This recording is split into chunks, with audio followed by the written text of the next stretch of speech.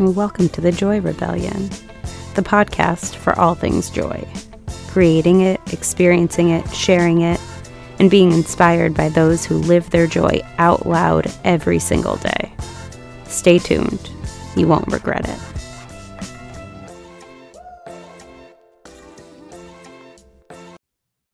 Episode 7, The Pillars of Joy, Presence. So as we talked about in the last episode, there are 3 main things that we think about as being the pillars of our emotional experiences and therefore of our joy. In episode 6, we talked about capital G gratitude. We talked about how important finding true gratitude, that is, actually experiencing positive emotions for things that you are thankful or grateful for, is important in rewiring the way our brain interacts with our world, and allowing us to have more time and space to experience things that we are already experiencing, but in a positive manner. This week, we're going to talk about the second pillar of joy, which is presence. I told you, buzzword bingo in the next few weeks. We talk about presence a lot, or at least maybe I talk about presence a lot, and that might be because I spend a lot of my time in a yoga studio as a student or a teacher, kind of in that mindfulness, um, wellness space. And presence is something that is spoken about quite often by other teachers I interact with, by students of mine, by podcast hosts that I listen to, etc. So, what is presence? The act of being present is the act of being mentally where you are. When you are present, you are paying attention. You are intentionally paying attention to what is happening right now, right here, right where you are. Presence can feel overwhelming. It can feel out of reach for a lot of people. It can feel like a luxury to be able to just exist in the moment that you're in without worrying about the future or contemplating the past. It can feel like maybe something that is achievable if you're a monk who gets to sit in a temple for hours upon hours a day and doesn't have anything else in their worldly possessions or view that they need to be doing other than sitting there quietly. Maybe it feels like something you can do in short periods of time. You can be present for a few moments here and a few moments there, but a lot of times you feel like it's necessary for your brain to be elsewhere. None of this is wrong, and none of this is incorrect thinking. But I do think that the way we talk about presence intentionally makes it feel that way. We are selling presence as a commodity. If you can just be present, you're going to be happier. If you can just be present, you're going to be more grateful. If you can just be present, you are going to experience the world in a greater way than you ever thought possible.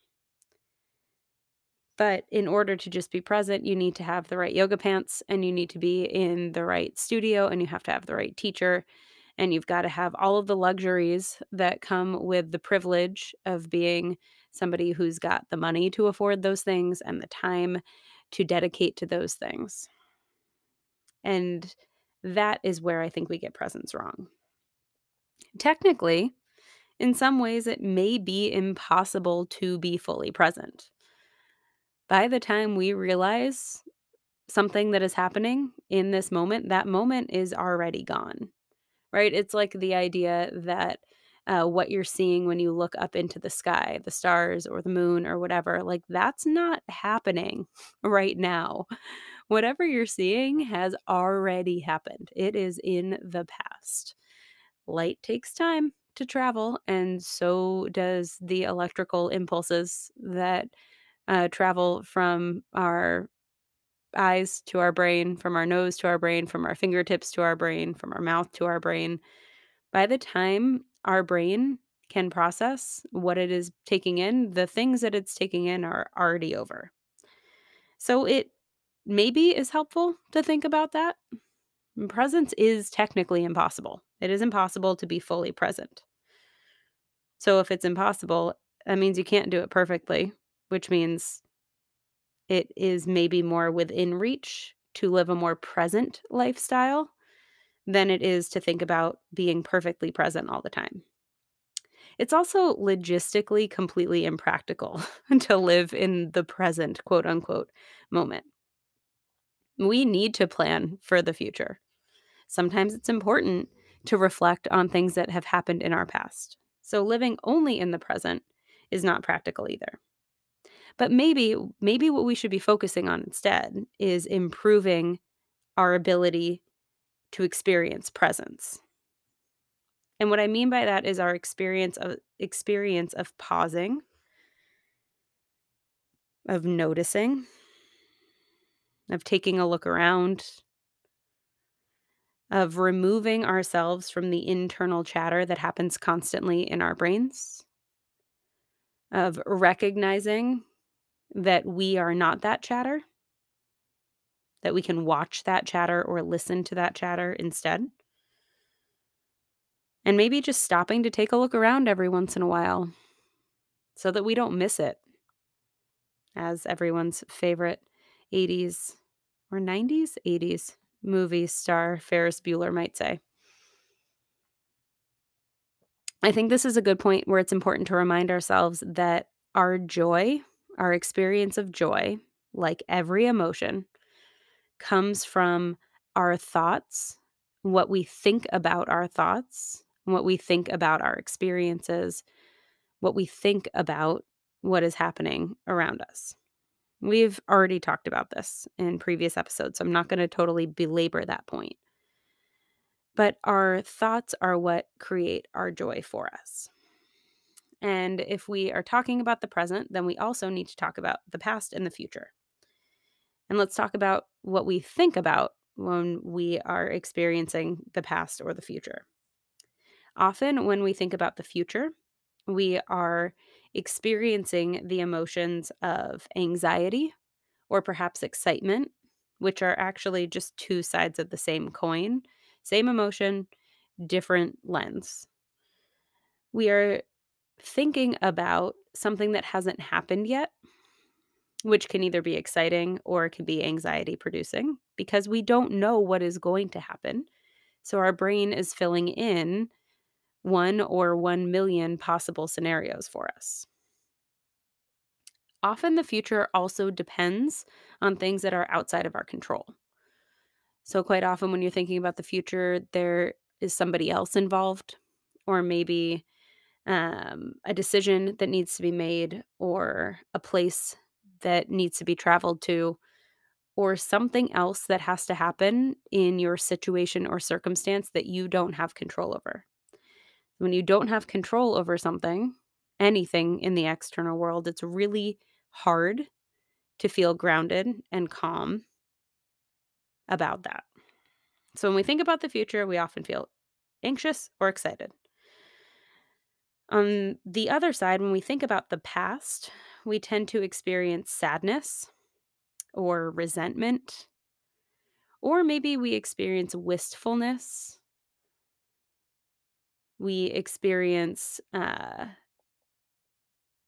wanting to be able to re experience something in our past.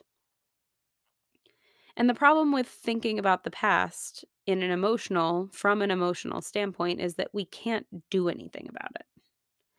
So there's often, even if it's something positive, even if it is a good memory you're reflecting on, there's often an element of sadness associated because you won't be able to experience whatever that thing was again. It has passed. It is in the past. This is like kind of perfect. Let's talk about being in the present moment for a second. I think you will be able to hear this on the recording. It is my dog Arlo dreaming and currently very asleep and having a very active dream in the podcast loft. Joy, those moments, right? Being able to be present to the things that are currently happening in your life, that's where you get joy. So I don't know where I left off, but let's do a quick recap. When we think about the future, we experience anxiety or excitement. And often, what we're thinking about is out of our control. When we think about the past, whether we are reminiscing from a positive space or thinking about things that we wish could have gone differently, there's often an element of sadness that is the undercurrent because whatever it is, it's already happened and there's nothing we can do about it. So joy, true joy requires us to be as presently focused as possible so that we don't miss out on what is currently happening. So how do we improve our experience of being present? There's lots of different ways and we're going to go through some like very specific how-tos in a few minutes, but one of the ways we can experience presence a little more easily is by altering our environment to help reinforce our desire to be in the moment. We can create routines, we can participate in rituals. We can design spaces around us that help us to slow down, that help us to stay where we are, that help us to connect with whatever it is that's happening around us, that take our attention away from our thoughts and bring our attention into the moment, into the space that we are currently occupying. And we're going to actually talk more about routines and rituals and spaces in future episodes because I think that's really fascinating and is a place that is undervalued when it comes to changing our experience of our world and altering our emotions in a positive way. So we'll come back to that at some point. But we also want to understand that the more we experience joy by being present, the more likely we are able to be present to experience joy.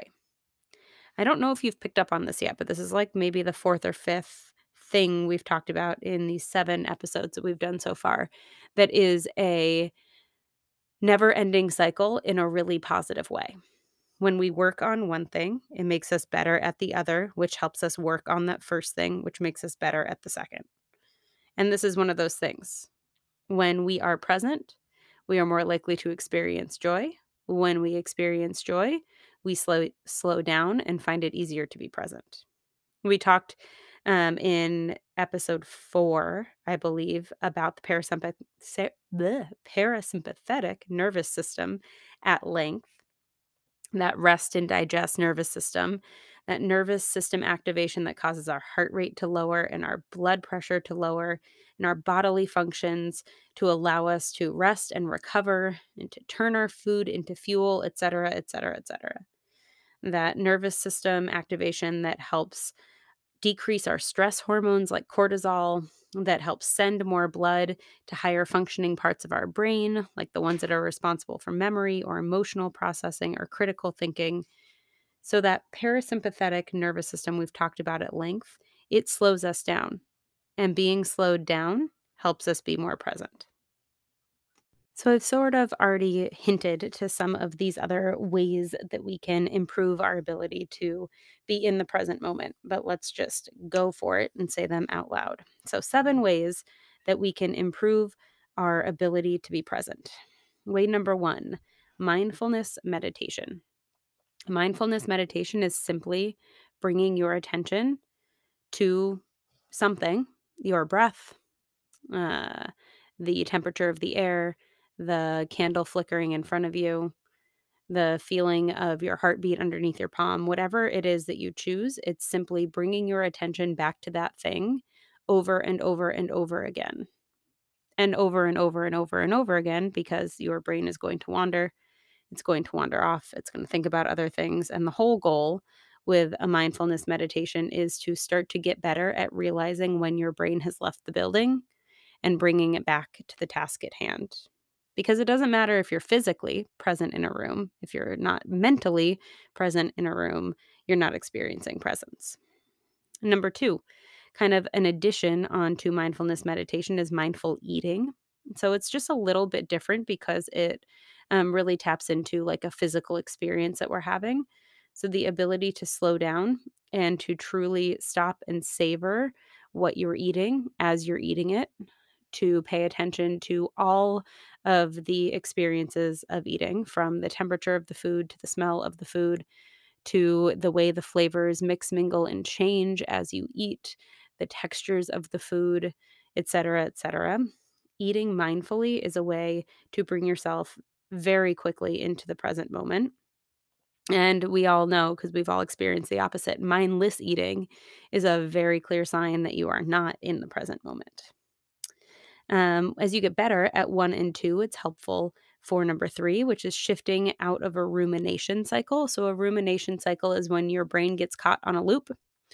The thing that makes me this isn't funny, but the thing that makes me think of this is a friend of mine has a very old dog who is senile and deaf and blind. And sometimes he just gets caught in this mental loop where he just walks circles around their kitchen island and you can just hear him click, click, click, click, click over and over. And you realize that he doesn't know what he's doing. Like he's not consciously choosing to walk in these circles. His brain has just gotten stuck in this loop. And our brains do that a lot. They get stuck in a rumination cycle where they're just spinning in circles. And so, through being better at mindful meditation or slowing down when we're eating something or being able to take our attention out of our own thoughts and into something that's happening physically around us, even something as simple as placing your hand on the floor next to you and feeling the texture of the carpet or the hardwood floor, those are really nice ways to improve your presence in the space that you're at and take yourself out of your brain. My personal favorite is actually number 4, which is box breathing. So, breathing techniques, or pranayama as it's called in the yoga world, is a whole series of different techniques that help you tap into, connect with, and stay focused on your breath. And box breathing is a really great introductory place to start. So, a box breath goes like so. You empty all of the air out of your lungs. Inhale for the count of 4, 3, 2, 1. Hold on full for 4, 3, 2, 1. Exhale for 4, 3, 2, 1. Hold on empty for 4, 3, 2, 1, and repeat. And if you want to add on, if you're a visual person, a really nice visualization to go on with box breathing. As you are inhaling, imagine in your mind that you are drawing a line on the left side of a box from the bottom to the top. As you hold on full, you are drawing that line across the top of the box from left to right. As you empty for 4 counts, you're drawing the right side of the box from top to bottom. And as you hold on empty, you're connecting the box on the bottom from right to left. So, a really nice way to check in and tap into and connect with your breath very quickly. Number 5 sort of builds on that. Once you've connected to your breath, it can be a little bit easier to do a body scan. A body scan doesn't have to be anything complicated or complex. It can be as simple as taking your attention to the top of your head and then starting to notice the parts of your body, working your way down all the way to the tips of your toes. So it's assessment, it's not judgment. It's just noticing how things feel, what you feel, and where you feel those things. You don't have to change anything. You don't have to fix anything. You don't have to make things more comfortable or less uncomfortable. It's just an assessment. It's just a way to take yourself out of your brain and into your physical space, into the space that you're occupying. A little bit bigger, sort of outside of our body things. Number 6, daily journaling. So, spending some time to be a little quiet in the mind or to help quiet the mind by getting all the thoughts out of the mind and onto the paper. And then number 7, nature walks. So, you can mindfully take walks in nature, just being out under the trees or in the fresh air or with the sunshine or the rain upon you is a really good way to ground yourself, to physically find yourself wherever your feet are, and can be very helpful in taking yourself out of the future or away from the past and pulling yourself into the present moment. So, presence. Pillar number 2 of supporting our emotions and increasing our joy is slowing down, finding ways to be present. When we are present, we are happier. When we are present, we experience more gratitude. We are present, we are more joyful. Next episode, we'll wrap up the 3-parter on pillars with purpose and connection. See you soon.